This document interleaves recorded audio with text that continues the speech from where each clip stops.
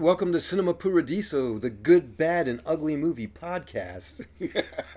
I'm your host, PJ Baio, and in the studio with us today is stand-up comedian and indie filmmaker David Kronmiller. Hello, hello, hello.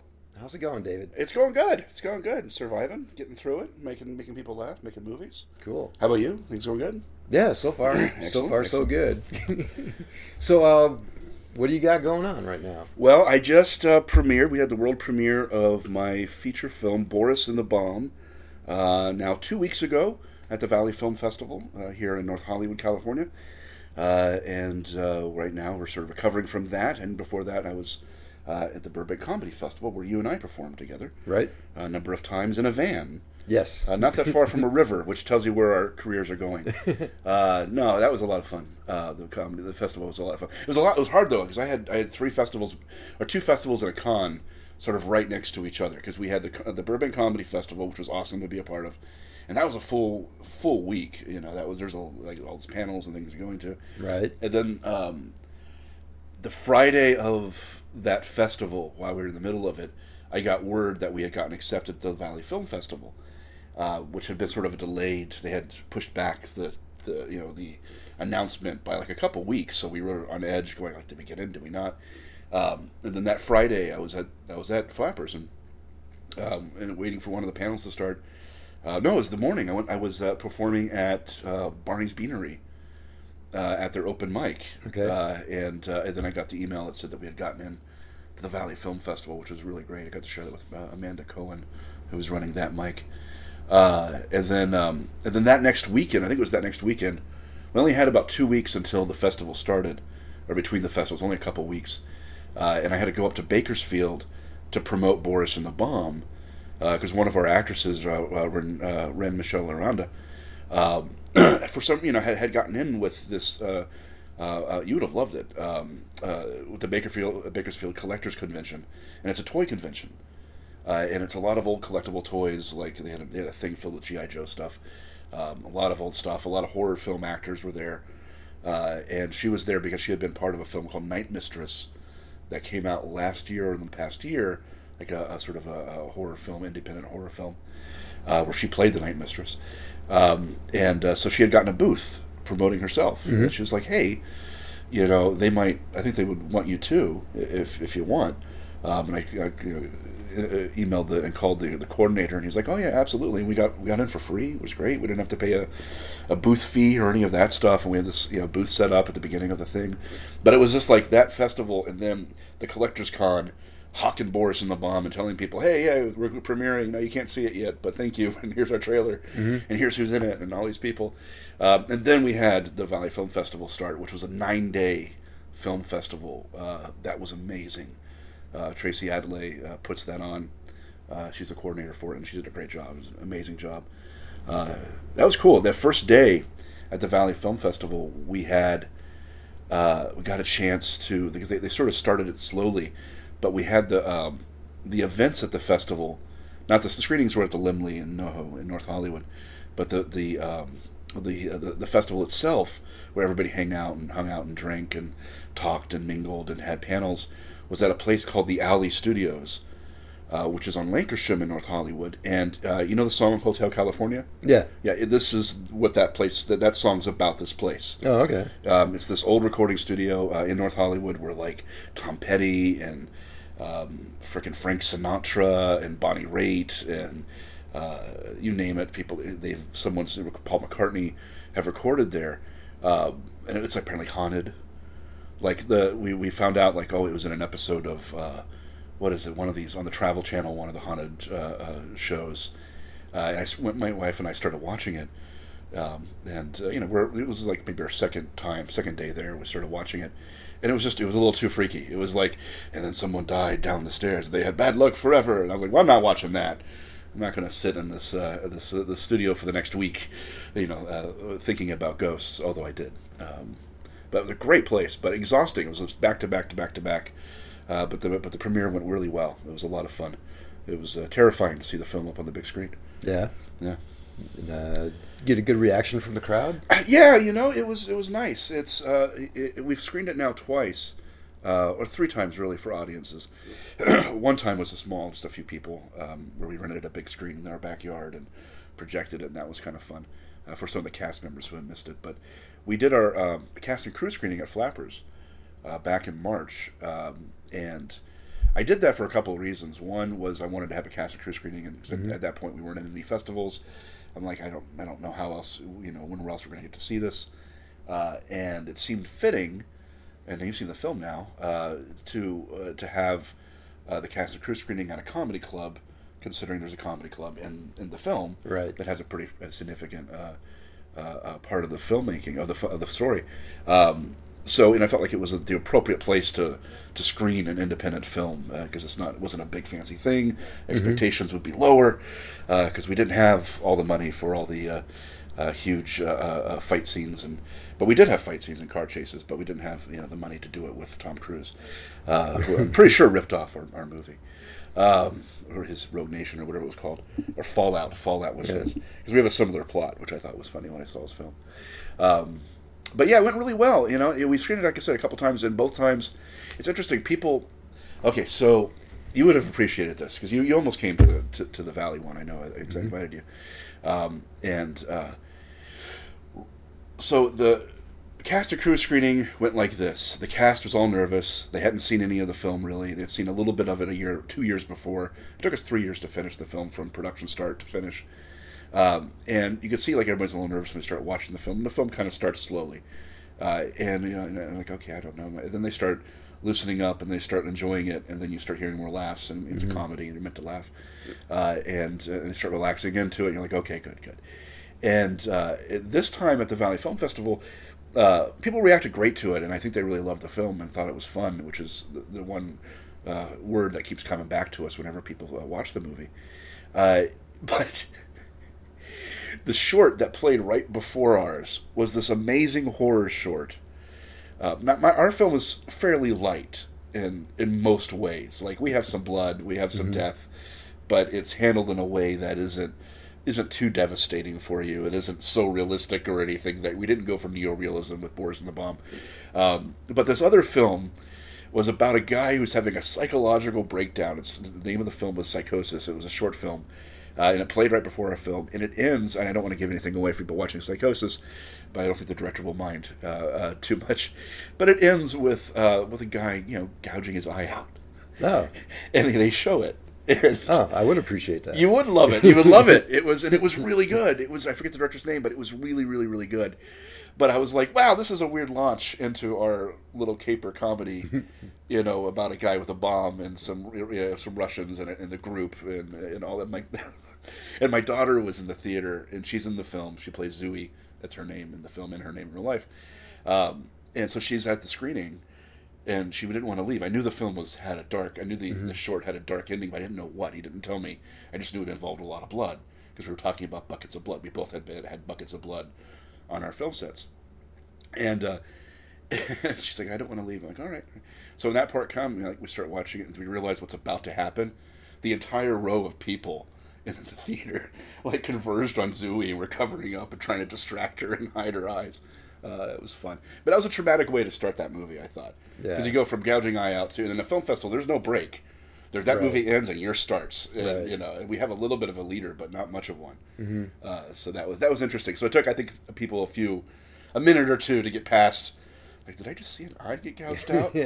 What's he saying about a bomb? He has a story about a bomb. Okay, all right, I'll watch this. Okay, are there any eyes being gouged out in this movie? That is a strange pairing. It was interesting. It fit a little bit, but it was an interesting lift into an action comedy, and not one that I was necessarily expecting. So that was weird. So I think it took the audience a little bit of time, to be honest, to get past that. Right. But once the shovel hit the guy in the face, I think they were with us for the rest of the film. So, which made me very happy. That always gets a nice laugh when Boris at the beginning of the film hits this guy in the face with a shovel. Yeah. That's always a good thing, right? When you have characters get hit in the face with shovels. Yeah. Yeah, well, I just watched the movie and I thought it was really awesome. It's funny. It's action packed. Yes.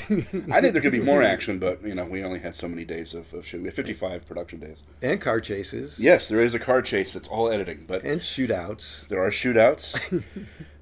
We limited the shootouts for, like, 2 reasons. One, it's just gunplay. I'm always like, I don't want to overly glorify it these days. Also, we have a limited budget, and I don't want to, have to deal with it too much. But we did what we had that I thought was really fun, and one of the reasons that I think we all enjoyed making the movie, is, and it was one of my favorite lines in the film, that's near the end of the film, where somebody realizes that, the bomb is dented, and it's dented because it's been used as a weapon the entire film, and people hit each other with the bomb. Right. And it's a nuclear bomb. That's the plot of the film. We didn't say is what happens when a washed-up KGB agent gets in the backseat of an Uber with a nuclear bomb. He has 48 hours to disarm, and it's in a sack. It's in the sack that he carries around with him, and he would often takes the sack and just wallops somebody with it. And that happens several times, and then someone at the end of the film near the end of the film says, Curtis Bedford, who's a fun actor, says, did somebody use this bomb as a weapon?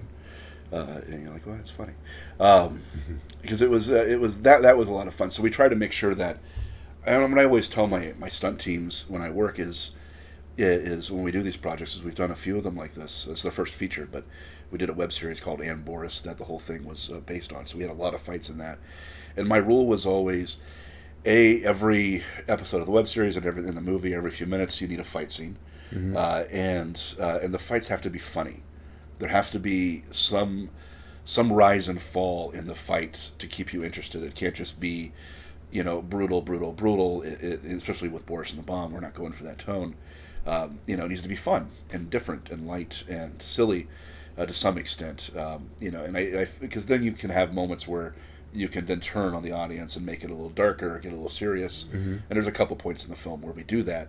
That I think was worked out really well. And I don't think that would work if we had played it full John Wick the whole time. Although I think John Wick also has some fun with it. But I'm glad you liked the movie. Well, it definitely has. Not only because there is plenty of action in the movie and comedy, it also has sort of an art house feel to it. Yes. Yeah, we tried to do that. When we were writing, we wrote the film really fast, and it was a film that kind of came together on accident. It was a very weird thing because we had been thinking about doing more of the web series. So there's somebody interested in possibly picking up some episodes, and I'm like, well, let's shoot a couple more to round out the order, and then that didn't happen, and we let's make a movie. And so we wrote it really fast. But one of the things at least I was really focused on when I was doing my part of the writing, and I wrote it with Jennifer Emily McLean, who's my writing partner and producing partner and wife, was that I wanted it to play to a martial arts crowd and people who like action, and like TJ Storm, who's in the film, who's also Godzilla, by the way, and Dancing Baby Groot. Yeah, that's TJ Storm. He does a lot of motion capture, but he's twice inductee into the Martial Arts Hall of Fame. Like multiple black belts. He was my sensei for a little while. Is how I know him. I lost my train of thought. Oh no! We wanted to appeal to the art house, to the martial artist fans out there, but we knew we wanted to try to get this thing into festivals, and I wanted to make sure that there was a bit of a balance of we can't do on our budget, which was just $10,000 to get the thing made. We couldn't on our budget do wire work and huge stunts, and we couldn't blow things up, but we could do we knew we could do some good stunts and some good fights, but we also knew that we wanted to appeal to an art house crowd. So the film, and did you ever see the movie Heavy Metal? Yeah. Okay, so the bomb is that green thing. Oh, Heavy okay. Metal. Yeah, That's how I approached it. Okay. Is that, and every time the bomb gets passed around to somebody, it just fucks up their life. The whole point is this thing destroys people's lives without ever going off, because Boris has sort of put off dealing with it out of fear for 30 years. It's it's breaking, it's not working right, it could go off at any second. You never know. And we wanted to have that be sort of a metaphor for people, and be an exploration a little bit into an idea of what a nuclear family is, and our own mistakes in our past that are maybe sitting out there waiting to go off that we're not dealing with, and you're looking for closure in your life and trying to move past certain things that are holding you back. And so there's a metaphoric nature to the bomb, not just an action film. And we wanted to make sure there was a balance to that. And the film has sort of two halves to it. The first half at night is sort of romanticized, and then the idea was that, well, in the second half we're going to try to strip away some of that romanticism and have more daylight stuff and have the music change a little bit and be a little sort of reflective for a little bit before we get into a really crazy campy fight sequence at the end of the movie. So we did that intentionally so it could play to both like a martial arts crowd and an action crowd and an art house independent film crowd, and embracing our independent film nature, going like we can't fight that we don't have a huge budget, but we can maybe make the best of what we have and entertain an audience. That's where like stand-up, man, it comes into play for me is, as a filmmaker, is, one of the greatest things about stand-up is once you realize that it's really just about entertaining them and giving the audience a good time. It's not about you as much. It's a little bit about you, but it's about them. And once you realize that that relationship exists, if you extend that to filmmaking, it sort of frees you up. It makes you not have to feel like you have to, I have to bare my soul in every frame and make people cry and feel bad. And I go like, A, that doesn't interest me, and B, I think it's not as fun for the audience. Because like, what do you want to watch on a Saturday afternoon? Do you want to watch Death Race 2000 or The Thing, or do you want to watch Schindler's List and I don't know, some drama about somebody dying of a disease and falling in love, which seems to be most independent films. So we wanted to do something different, but at the same time within those sort of two worlds of action and then the art house, and see if we can merge them in some way that made sense. Yeah, I think you succeeded. And we were lucky to get a lot of fun folks to play with us. We have a lot of, like you mentioned, the fights. We had a great stunt coordinator and choreographer. Mark Elephant did our choreography for us, and J. Anthony McCarthy, the man who plays Boris, also did a lot of the fight choreography. He's a martial artist and trained in Kempo and that's cool. trained in stage combat and wrestling and all of that. And we've known each other for almost 20 years now. And we've been working on this character at some level since then in different incarnations. And then Dante Fernandez, who plays Dante in the movie, was our stunt coordinator, and him and Mark Elephant and Tony worked together to put all those stunts, in the film. And there's a lot, and people, they showed up to play. We have Ferrante here in the film, who you might recognize from Iron Man. He was the villain in Iron Man. Mm-hmm. He was Captain Robot in Star Trek 2009. I always joke in my act that Ferran was the Star Trek captain who sacrificed his life so that George Kirk could sacrifice his life so that Jim Kirk could have daddy issues. So without Ferran, there is no Marvel Cinematic Universe, and there is no Star Trek reboot, is how we look at it. But he came and gave us 3 days and showed up to play, did his own stunts. There were days where, man, we had actors who were very busy. Molly Hagan's in the film. She only had like 1 day to give us. Pete Gardner's in the film, and he only had 1 day that he could give us because he was busy with Crazy Ex-Girlfriends last season. And there were days where, and Ferran had a couple of these days where he gave us 3 full days, but my other cast couldn't when he was working with us. So I had one afternoon, it was the Friday, it was the second work day with us, where he shows up, and he has a couple scenes in cars that are sort of in the second half of the film that have a lot of monologues for him. One of them very, I think, silly and fun, where he's like, "It's my bomb, not Boris's bomb." And he gets very big and angry for no reason because he's insecure. But we only had one of the other actors in that scene for about an hour and a half. So we had to shoot, and it wasn't just that scene, we had to shoot like 2-3 car scenes within an hour with multiple actors and Ferran and the sun setting, because it only could happen in the afternoon. Mm-hmm. We had another day where a couple of times where an actor could only give us an hour or two, and he would have to show up, learn fight choreography, blocking, get off book, and shoot within an hour or 2 hours. And so that was crazy. But that's what you get when you're working on low budget, and there's amazing people who are giving their time, like Ferran or like TJ Storm or Molly Hagan, or you go like, it's fine, And Molly was great. I've known her for a number of years. We did a movie. My wife and I acted in a film, a mockumentary of the porn industry called Love Shack. And it was directed by Mike Silver and Greg Sacken. And it had Molly was in it, Pete was in it, and then it had Mark Fierstein was in it, and who else was it? A whole bunch of fun improv actors, people from Cheers and things like that. It was an improv movie, and Molly and Pete played a husband and wife in that film who were in their sort of in their midlife and were in the middle of a divorce. But they used to be like this really popular porn couple, but then they got married, but then they decided to come back together to make a porn for for this porn director who had just passed. And like, we're going to do one more for him. And it was like people in their 50s and 60s coming back. And the idea was that they were doing one last porno for old time's sake. And Molly and Pete were two of these people who were in the middle of a divorce while they're... And I played the DP. So we would be doing scenes where they were arguing in the middle of a fake porn shoot while I was sitting there trying to set up the shot. And it was just hilarious. And they were amazing. So we got to know them really on that film. And so when we did this, I was like, "Hey, you guys want to do it?" And they were both game. So that was neat. That's awesome. Yeah. As I mentioned to you earlier too, I remember Molly Hagan from Code of Silence, Chuck Norris movie, which was shot in Chicago. It was actually also like the first movie that Dennis Farina really had a sizable role in. Was it the 90s? Was it? It was either late 80s or early 90s. That's awesome. Yeah, she's in everything.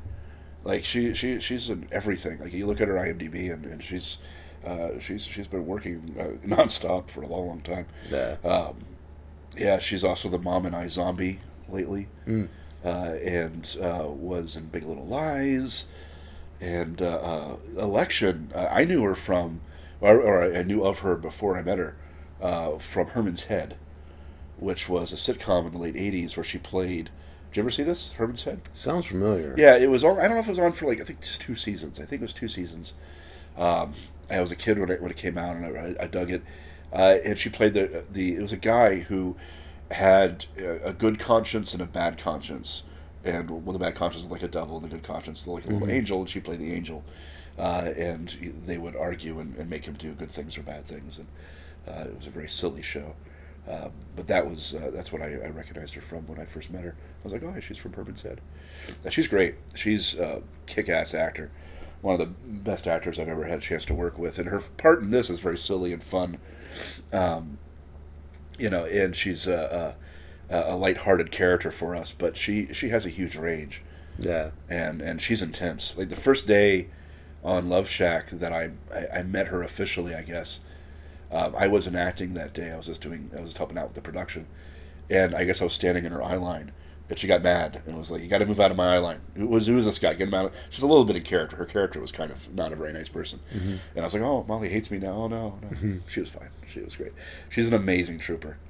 We shot part of that Love Shack at an actual porn studio.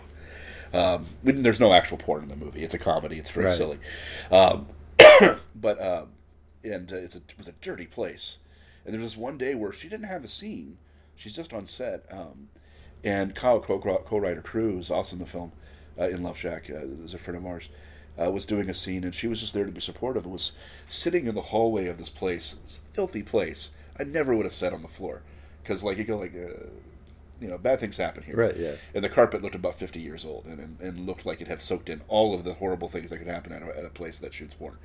And she's sitting on the ground, and with her knees to her chest, listening intently to Kyle, who's doing some silliness in there. We're not doing drama, we're doing comedy, and she's taking it so seriously. And I remember that day and just looking up to her so much, because I'm like, wow, she's sitting in a very dirty hallway just to be supportive of this other guy who she's friends with in this scene, who's doing his scene. And I thought that was lovely. She was a blast to work with in the film. Awesome. And so you crowdfunded this movie. Yeah. Right? And so your entire budget was $10,000. Yeah, our production budget was $10,000. Our overall cost out of pocket was probably $16,000 when it was all finished and done, somewhere around there. But we raised $10,000 in 22 days on Kickstarter, and it ended up that most of that money, like half of it, over half, went to insurance, and then the other half went to food. And then a tiny little bit was left over for props and costumes and other things that we needed. My DP had cameras, so that helped. So he kind of came with his own camera kits. Well, I'll tell you what you did with that money. I mean, that movie looks like 20 times that. Well, thank you. That makes all the pain in my back and all the hair loss and the gray hair in my beard. That makes me feel. All of us are happy to hear that. That's nice to hear. No, it looks really, really good, and yeah, it's just amazing. Well, thank you. It was a lot of fun to make. It's funny. And I talk to people about the movie. You would think the production side of it was the hard part, and in a lot of ways it was a scheduling, circus. But it was like once we got to work, it was so much fun. Everybody loved each other, and they were all great actors and committed to it, and just were focused, and they all are professionals. They know what they're doing. All of our actors could fight. We had a little bit of fight training before we started production. But for the most part, they knew how. Like Ferran showed up; he had no fight training with us. He just came with whatever he already knew, which is an amazing amount of training. And he had no problem jumping in and taking the punches and doing the. There's a moment where I don't want to give away the ending of the film, but there is a moment where Ferran and Boris get into it, and they do this one little stunt where they throw themselves through the air, and he was game for that. There was he had no problem. We had a pad and everything, but to be safe, but he had no problem. Like, this is a guy. By the way, funny story. So, and this is an interesting. I don't know if it's a lesson or not, but it's not really a lesson so much. It's just a really interesting thing that happened to us. But we raised. So we started the Kickstarter in June of 2016, and I think it was June or July, and we had written the script, and we had a whole different villain in the film, totally different script, and we weren't really happy with it, but we were going to go, okay, let's go ahead and let's go forward with this. And we were, in the web series, we had an actor named Todd Stashwick, who plays a character named Vladimir in the series. Todd's a good friend of Anthony McCarthy, who plays Boris's, and a friend of mine that we've gotten to know over the years. And he was in the web series and did a third season with us, and it was fantastic. So we thought, let's have him be the villain in the movie. And then we had Covey Ladner, who's in the film, and she's one of the second leads, plays a character named Maya. She was on Heroes years ago. And the movie kind of happened because of her for a lot of reasons. She was instrumental. She got us Ferran. And she was a big part of the reason we even made a movie. And when we had a chance to, so Todd had to take some time to get back to us. And we had started the Kickstarter. And we were sending him videos going, Todd, sign with us, come on, join us, But he was in the middle of shooting and getting a schedule for 12 Monkeys, because he played Deacon on 12 Monkeys for its run. And they were shooting the last 2 seasons, I think, back to back. And he wasn't sure. And he was writing a Star Wars video game at the time, too. And so he was really busy and not sure if he could commit. So he was taking time, and then that gave us time to think. And Jen and I, my wife, were talking. We're like, it makes more sense to have the whole story wrapped up about family, and to have it be Maya's dad. We had another idea with him, to bring that character in and to make it very inclusive, and riff on the idea of a nuclear family and what that really means, and start exploring all of that. So we rewrote the entire script within a week, maybe 2. Barely that, and had to send Todd I'm so sorry, man, we've decided to go with a different direction. It's not you, it's us. And I felt bad because we had gone out of our way to try to get him to say yes. But the funny thing is, I asked Covey, I'm like, who do you have that could play your dad? And she had a list, and one of them was Ferran here, and I was like, well, I think Ferran would be great. Can we get him? And she was like, let me see. And he said yes. He was coming from shooting that last season, that 4th season they did of Prison Break, and was about to go right after us to go work on 12 Monkeys, where he then had scenes with Todd Stashwick, and they were on the show together for another 2 seasons or something. So it was just this weird little world of I gotta thank Terry, I guess, who makes 12 Monkeys. Where that project somehow, I don't know, became something that was in the mix for with ours too. It was just with Todd and him. Thought it was funny, of all the projects for Ferran to go off to after this, it's the one that was causing a delay for us to figure out whether or not we would go with Todd or Ferran, and we ended up going with Ferran. So Todd, if you're listening, sorry about that. That was not cool on our part, but we love you, and we'll probably cast you in the next one, and that'll be fun. So if any of the listeners want to learn more about Boris and the Bomb, where can they get that info? Yeah, you could go to, the film's not out yet. We're talking to distributors right now and meeting with people, which has been fun. But they can go to borisandthebomb.com. There's a ton of material on borisandthebomb.com. There's the trailer. There's a couple trailers for the film. There's a bunch of behind-the-scenes stuff.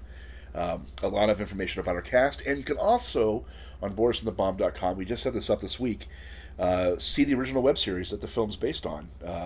And Boris. There's an And Boris tab at the top. And if you click that, it's a very simple page, but it has all the episodes that we've done of And Boris to date. And we're about to release the final episode of And Boris, the web series, probably early next week. I've been putting it off for a while, but it's ready. And so I have a couple tweaks I have to do to it. So I'll be putting that online in the next few days. So as people wait for Boris and the Bomb to come out and be available, they can watch the old web series and see the finale of the web series, which sets up a couple of the things that are in the film. But we tried to make the film so it was totally independent. Like, he didn't feel like he missed out on anything by not seeing the web series, right? When you watched the movie, did you feel like you're like, no, I'm missing information? No, not at all. But there's a lot of stuff in the movie that, for people who have watched the web series, go, oh, that's what that's from. That's what that's referencing. So you've got like little Easter eggs in there. Yeah, a ton of little ones. Oh, that's cool. So we try to make sure that it was funny. Is I decided to focus entirely on getting Boris and the Bomb done. And I had these couple episodes that we hadn't finished. I had to redo the show for a couple times for some music stuff. And never got the last episode up, and I was working on it in the last probably couple of months, and going from watching Boris and the Bomb to that, because there's a few years difference, was a trip, but also I was like, it's kind of fun to see Boris and the Bomb, then go back and watch the web series, and go like, oh, that's where that comes from, that moment, oh, that's that. And seeing those connections in reverse I think might be very fun for people. So there's no reason you have to watch the web series to see it. But if you want to, it's on the website, so you can. Awesome. And then we're on Instagram and Twitter, and you can follow us, and we post constantly. Cool. Well, one of the reasons why you're here today... Yes, I'm excited. is for our feature presentation, which also was an independent movie. And probably had more money than you had. Probably, and probably a bigger crew. But, man, I have a thing. I don't believe there's anything as such as a bad movie. I used to do QC for DVD, and I would have to watch a ton of movies, for my job. And, sometimes there are movies that you're like, I would not intentionally watch this film. But then after a while, you go like, there's no such thing as a bad movie. If you're enjoying it, and there's an audience for it, then bless you, wonderful. But this was a special film you made me watch. Mm-hmm. Should we tell them the name of the movie? Yeah, we should. It's R.O.T.O.R, which is an acronym. Do you have what the acronym stands for? Yes. It's Robot Officer Tactical Operation Research Unit. So actually it should be R.O.T.O.R. That's right. He was a scientist cop. Oh my God, this film! Yeah, it's a ripoff of RoboCop and Terminator. And Terminator. But I think Terminator 2 owes it a little nod to R.O.T.O.R, because I couldn't help but notice that so the movie has a robot that's a cop, right, who goes bad. Yes, it has to be stopped, and he's a police officer at one point. He is a police officer, right? He's programmed to be a police officer. Yeah, he's programmed to be a police officer. So he's got the outfit on.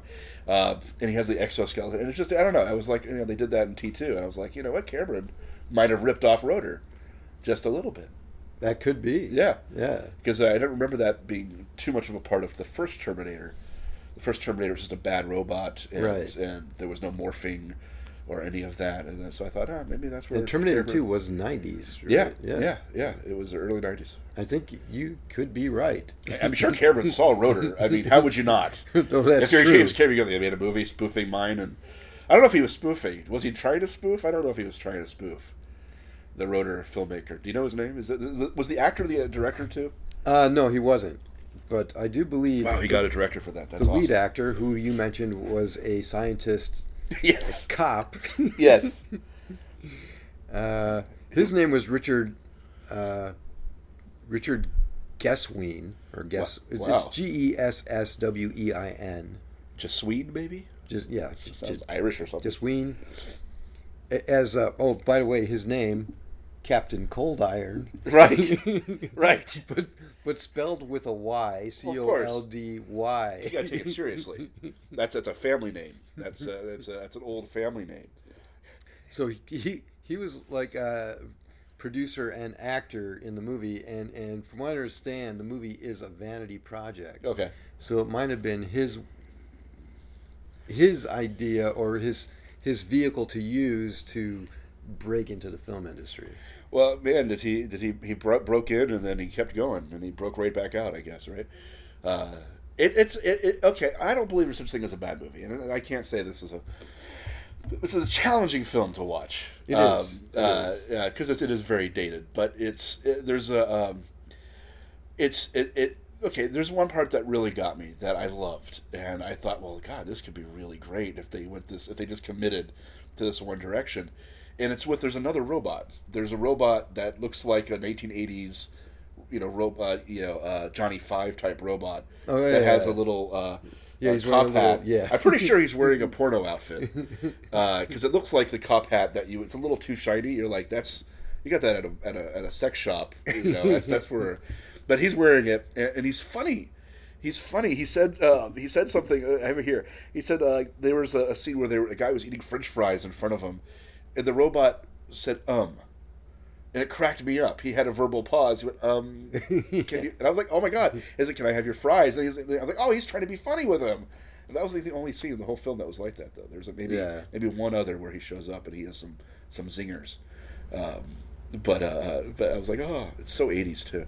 The cop, what's his name? Cole Ryder? What is it? Cold Iron. Cold Iron. Yes. Had sunglasses on the entire time. Yes. In that 80s helmet hair. Yes, and even at night he was wearing those sunglasses. Oh, because you never know when the robots are going to come out and attack you, and shine bright lights. There's never a bright light even in the movie. I love the breakdancing robot. I know it wasn't really breakdancing, but like when he showed the example. Oh yeah. To the team of incredulous people, and it's just this black shot, this black background, and the robot, clearly it's stop motion animation. Right. I believe he's doing karate. Yes, he's doing karate. Breakdancing. Yes, no, he knows all forms of karate and self-defense. And he's going through and doing blocks and things. And I swear, like, if you took that footage and set it to like breakdancing music of the era, it would be phenomenal.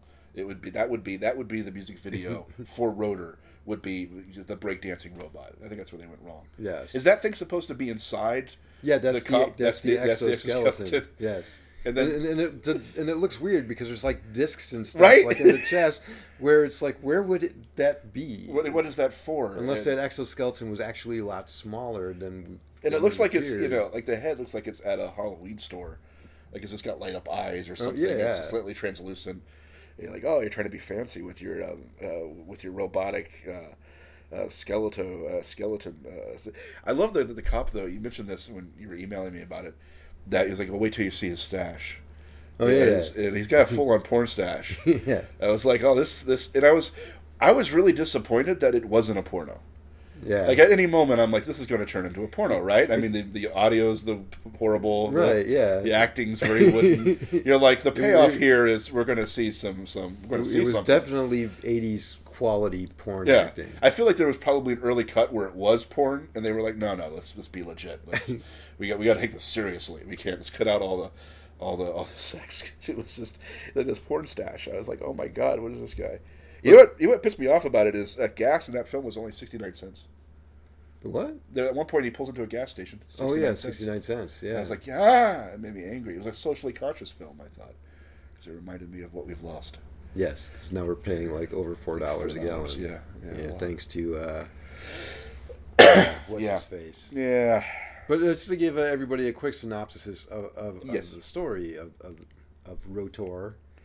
So R.O.T.O.R. is a AI police officer that's in development. he's not quite ready for release. No, and that is clear. but he is accidentally fast-tracked into being, and then he goes out into the world and raises hell very quickly. Yeah. Or very slowly. It's like halfway through the film. Yeah. It takes them a while to get to him. It's funny is, because you mentioned that it's a low-budget independent film, and it clearly is. Mm-hmm. And it's one of those films where you go like, oh yeah, this is definitely low budget. There's no question about that. And what I love is that he didn't feel the need to shoot dialogue scenes. That he just like there's a couple scenes where there is no actor. You just hear people talking, right, as if they're just out of frame. Which I thought was hilarious. I'm like, well, that's a way to cut a corner.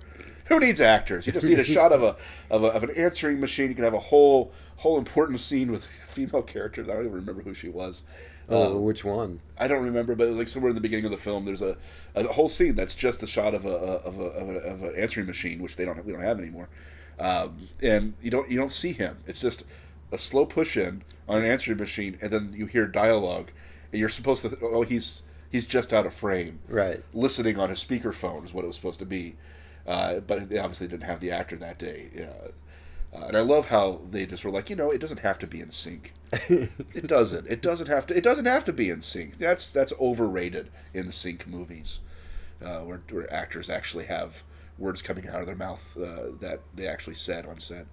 How much of you think it was rewritten in post? Like, what do you think the post process was like on that? I don't think anything was rewritten. I think it was all shot as it was. Shot as it was. I don't know if it was written. It might have been written as it was shot. I like that it's sometimes slightly racist.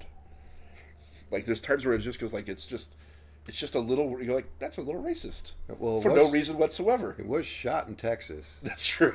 I lived in Texas, and I can tell you it's exactly how it's like. That's exactly what it's like. Yeah. Yeah. You got people going around pretending to be Hispanic who aren't, and a lot of very horny robots going around doing horrible things to people. Yeah. Pretending to be cops is what I Texas. Surprised they didn't do a sequel like the Texas Rangers. I guess it was the Texas Rangers, right? It was supposed to be like some Texas Ranger unit. Yeah. Like some special unit for the Texas. It wasn't too clear if it was supposed to be the near future, especially when they have scientists who double as cops. Yeah, I know. I was like, maybe some downsizing at the Texas, police department. They go to Dallas Lake at the beginning of the film, and I was like, I don't remember Dallas Lake. Dallas Lake. Like we didn't. Like, I lived in Dallas for a long time. It was like, we're going to go off to the lake this weekend. That was never a phrase anyone said.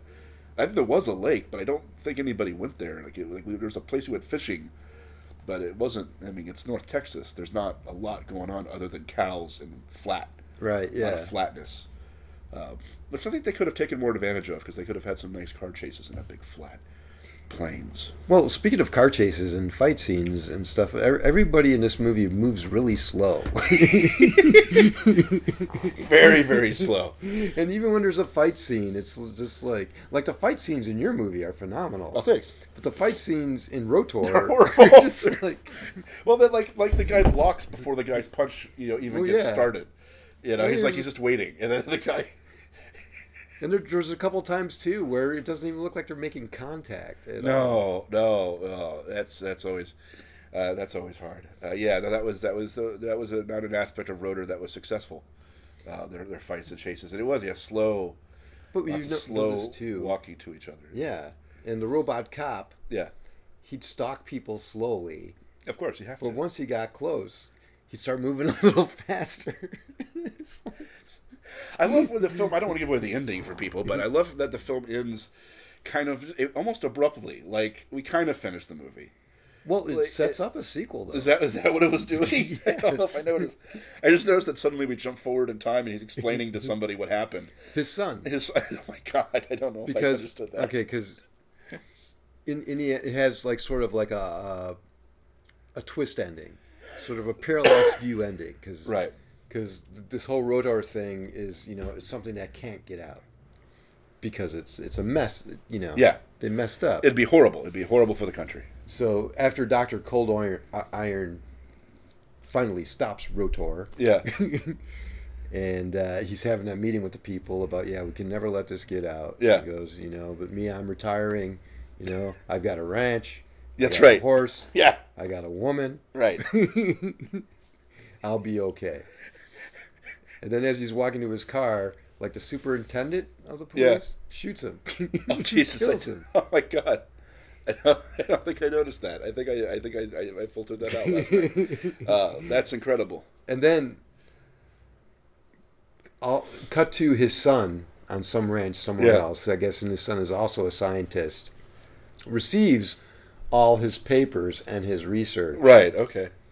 And it gives you the idea that he is going to carry on, to continue to work, and then avenge his fathers. And then they show backtracking a little bit, because remember there's a part where Captain, sorry, I call him Doctor because he's a scientist. Yes, Captain Cold Iron. Yes, Captain Cold Iron calls Dr. Steele. Of course.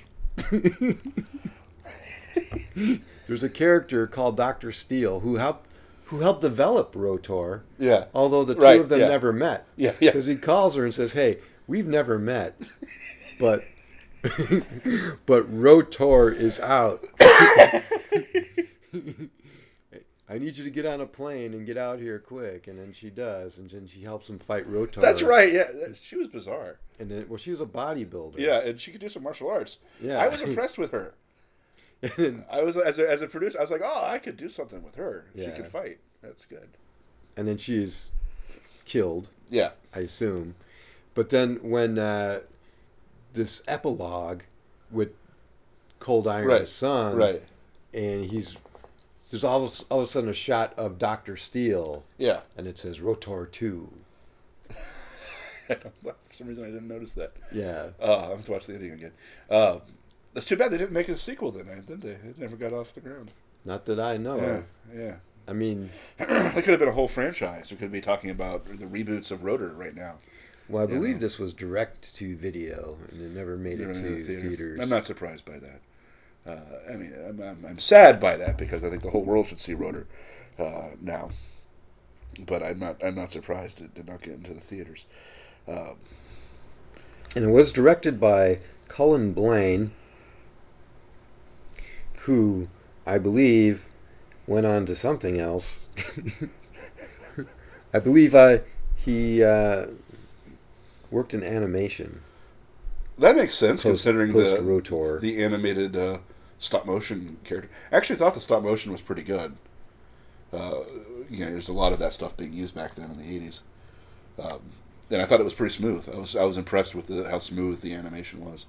He directed a Beauty and the Beast spin-off video. Oh, Disney. He did that one? I've seen that. I've not seen it, but I've seen the Belle's Magical World and Garfield and Friends. He directed 2 episodes of that. Oh, that's pretty awesome. That was right after R.O.T.O.R. This guy has a better career than I do. And the writer was... it had a writer. Yes, it did. That's good. And it wasn't the actor guy. It wasn't Captain Coldwater. That's surprising. He was not. He was not the writer. I called him Captain Coldwater. Writers were Cullen Blaine and Bud Lewis. Let's see what Bud Lewis was up to. Looks like he did some more 80s fare. What did he do? He wrote, Dragon Fight in 1990. I like the poster for R.O.T.O.R. that they have there. Yeah, well, speaking of ripping things off, that poster looks a lot like the original Mad Max poster. Oh, does it? Yeah. I am... So, that's the poster for R.O.T.O.R. Right. It looks nothing like that. And now, if you look at the original poster for Mad Max... Oh, yeah, you're right. You're absolutely right. Yeah. He's so ready. Yep. Yes. That is a complete ripoff of the Mad Max poster. You're right. Yep. And I don't know if the Mad Max poster is good though. I don't know if I would see that I'd be like, oh yeah, that's Mad Max. I would not. Looks like he's in space. It does. Looks like he's about to fight Ming in Merciless. Because the poster makes this Mad Max look really cool. Then you see the movie and you're like, oh. Yeah, but that was still better than R.O.T.O.R. I mean, I love Mad Max. Yeah, no, but Road Warrior's far superior. Oh yeah. And you know, Beyond Thunderdome. It's a lot of fun. Yeah. And then, of course, Fury Road is awesome. That's art. Fury Road is amazing, brilliant. Then they have. Well, you know what's funny is I saw Mad Max. This is a little tangential, but I saw Mad Max, and then I saw Star Wars: Last Jedi, and then I was making our movie around the same time, and all three films have very slow car chases that take place over. Because Mad Max, I was like, that film is just literally there and back again. That's the film. Yeah. Like the Fury Road. They go start in one place, they get in vehicles, do some rock concerts along the way, and a lot of huffing, and then they turn around and come right back and go right back to that whole movie is one straight line that just goes right back and forth. I thought that was because the film seems very complex and kind of awe-inspiring when you see Fury Road, but when you start dissecting the actual construction, I'm like, they just did the same thing in reverse, and then have some fight scenes, and that's it. I was like, it's actually not that complicated. It was well done. Unlike R.O.T.O.R, which was very complicated. Yeah. And a lot of amazing elements to it. In our film, we have two characters that are complete nods to B movies like R.O.T.O.R. And they're the doctors at the end of the movie who work on the bomb. And they're called Dr. Jones and Dr. Baker. And the two characters are named after, not B movies really, but one's named after Doctor Who, Dr. Tom Baker. So Dr. Baker is named after Doctor Who's Tom Baker, and then Dr. Jones is like Indiana Jones. Right. But they're very much B movie characters, and I felt a kinship with R.O.T.O.R when I was watching it, going, oh, these fake doctors who are spouting gobbledygook that means nothing, and everyone's taking it very seriously. And I love the guy who got really angry at him on the phone. There's one scene where he's having a phone scene, and it's one guy. He's committed to it. He's angry. Oh yeah. He's angry at him. He doesn't think it's going to work. He's angry. And I was like, that's impressive. He's out there enforcing the law. Yeah. He's judge, jury, executioner. Yeah. COD. Cash on delivery. It was an amazing film, and I feel my life is better for having watched it. Well, I mean, the central focus, too, is that R.O.T.O.R, once he gets out, he pulls somebody over for a traffic stop. Right. And it's a couple, a man and a woman, they're engaged, and he kills the boyfriend. Right. And then the rest of the movie, he's pursuing the girlfriend. Right. Yeah, there's a lot of weird subplots. He's like in focused. Though. Yeah, he's very focused. Well, you have to be if you're a killer robot. Who's we don't get into psychology though of why he wants to kill. He broke. That's why you shouldn't have an automated police force. I read the news the other day that they have these automated robots now that are police robots, which is a sentence I never thought I would say, but it's the truth. And they look like trash cans that roll around. They're sort of weird obelisk looking things. And apparently somebody was having a medical emergency, jumped in front of one, like, I need the police. And the thing said, get out of the way. You're impeding traffic. Like, it didn't want to save her life. It didn't want to call the cops. It just saw her as in the way. And I don't know. I think she died or something. Probably not. But so far they're not. I don't have a lot of faith in the robot police force that seems to be coming finally true. Although I would like to see somebody was posting the other day that they had alloys or something that can learn or remember, similar to the T2 thing or whatever it was. And so this was on Facebook, and somebody was like, "Oh, this is how we get Terminator," and I was like, "I don't know. I kind of want a Terminator. I mean, I kind of want to see one. Like, I go, like, it might be the end of the world, but what a way to go!" Right. Of like, I mean, all those Terminators are amazing. Poor R.O.T.O.R. But yeah, we could see if any of the actors did actually get anywhere after R.O.T.O.R. A couple of them are pretty good, I got to say. He found one or two people who were very solid and did not disappoint completely. Well, Dr. Steele was played by Jane Smith. Oh, okay. That name's a little suspicious. Yeah, a little vague there. And she was in one other movie after R.O.T.O.R, and that was Flesh Gordon Meets the Cosmic Cheerleaders. Oh, so this almost was a porno. Yeah. Now, see, you should always go with your first instinct when you're making a movie. You should follow that And Snake Jane Smith, yeah, that is suspected shit. And it's like kind of ironic because Flesh Gordon was like the first dirty movie I really? ever saw. Yeah. I love the original Flash Gordon. I have not seen the Flesh version. Oh, you've never seen Flesh Gordon? No. It's a pretty good parody of Flash Gordon. Flash Gordon's not too far away from I love Flash Gordon. She also, oh wow, so the guy who played Greg Hutchins was in Home Alone 2, Lost in New York. Oh really? As a security guard. He played a security guard. And before that was in The Courtship of Eddie's Father, apparently. James Cole. And then Margaret Trigg, who plays the girl who's being pursued by R.O.T.O.R. Oh, yes. She had a pretty good career. She, after R.O.T.O.R, she moved to New York and became a stand-up comedian. Oh, nice. But she was always self-conscious about her look. She was a very beautiful woman. Yeah. And I guess she got addicted to plastic surgery. Oh, no. Yeah. Yeah, that could happen. And she was also concerned about her weight, so she was taking laxatives. Oh, that doesn't sound good. And then unfortunately, she passed away when she was 39 years old. Really young, yeah. Yeah. And I guess she made it to a sitcom, and it called Aliens in the Family. Yeah. I'm seeing it here as a which I guess got canceled after 8 episodes. Oh, that's a shame. Well, may she rest in peace. At least she'll always be remembered for R.O.T.O.R. Yeah. I mean, unfortunately, she was pretty good though. She did not suck in the movie. And I liked that her name was Sony.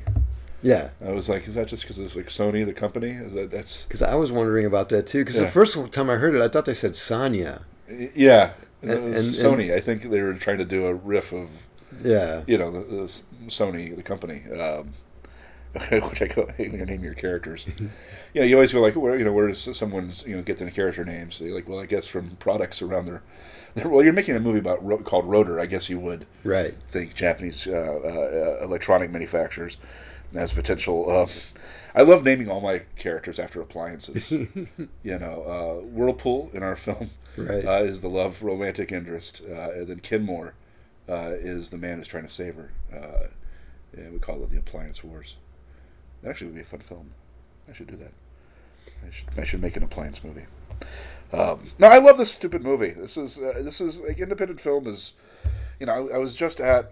I've been doing like this past year promoting the film.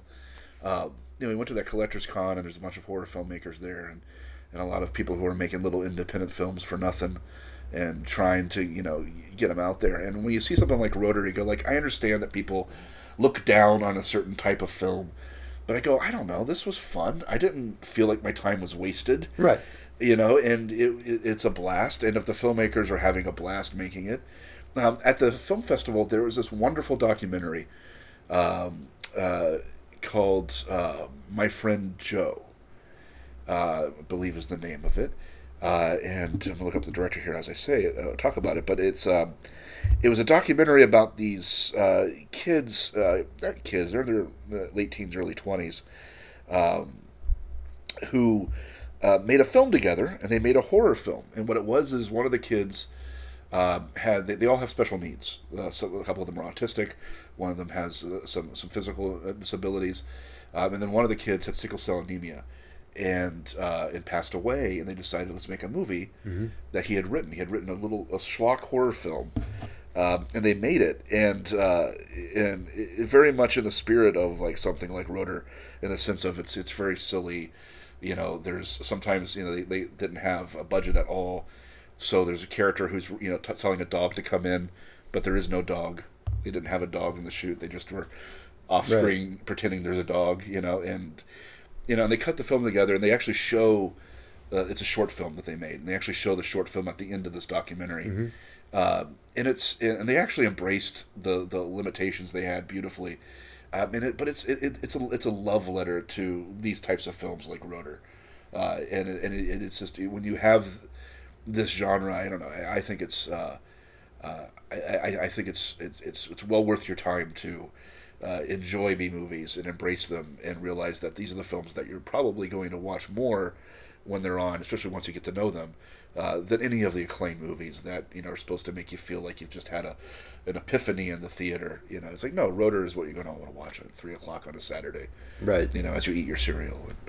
I think the movie you're talking about is My Friend John. My Friend John, yeah, by Edward Payson. Yes, yeah, yes, Edward Payson. Edward, I got a chance to meet him at the festival. Really great filmmaker. He's I don't know what he's trying to work on right now. I think but he makes like horror films. Mm-hmm. Yeah, are you familiar with him?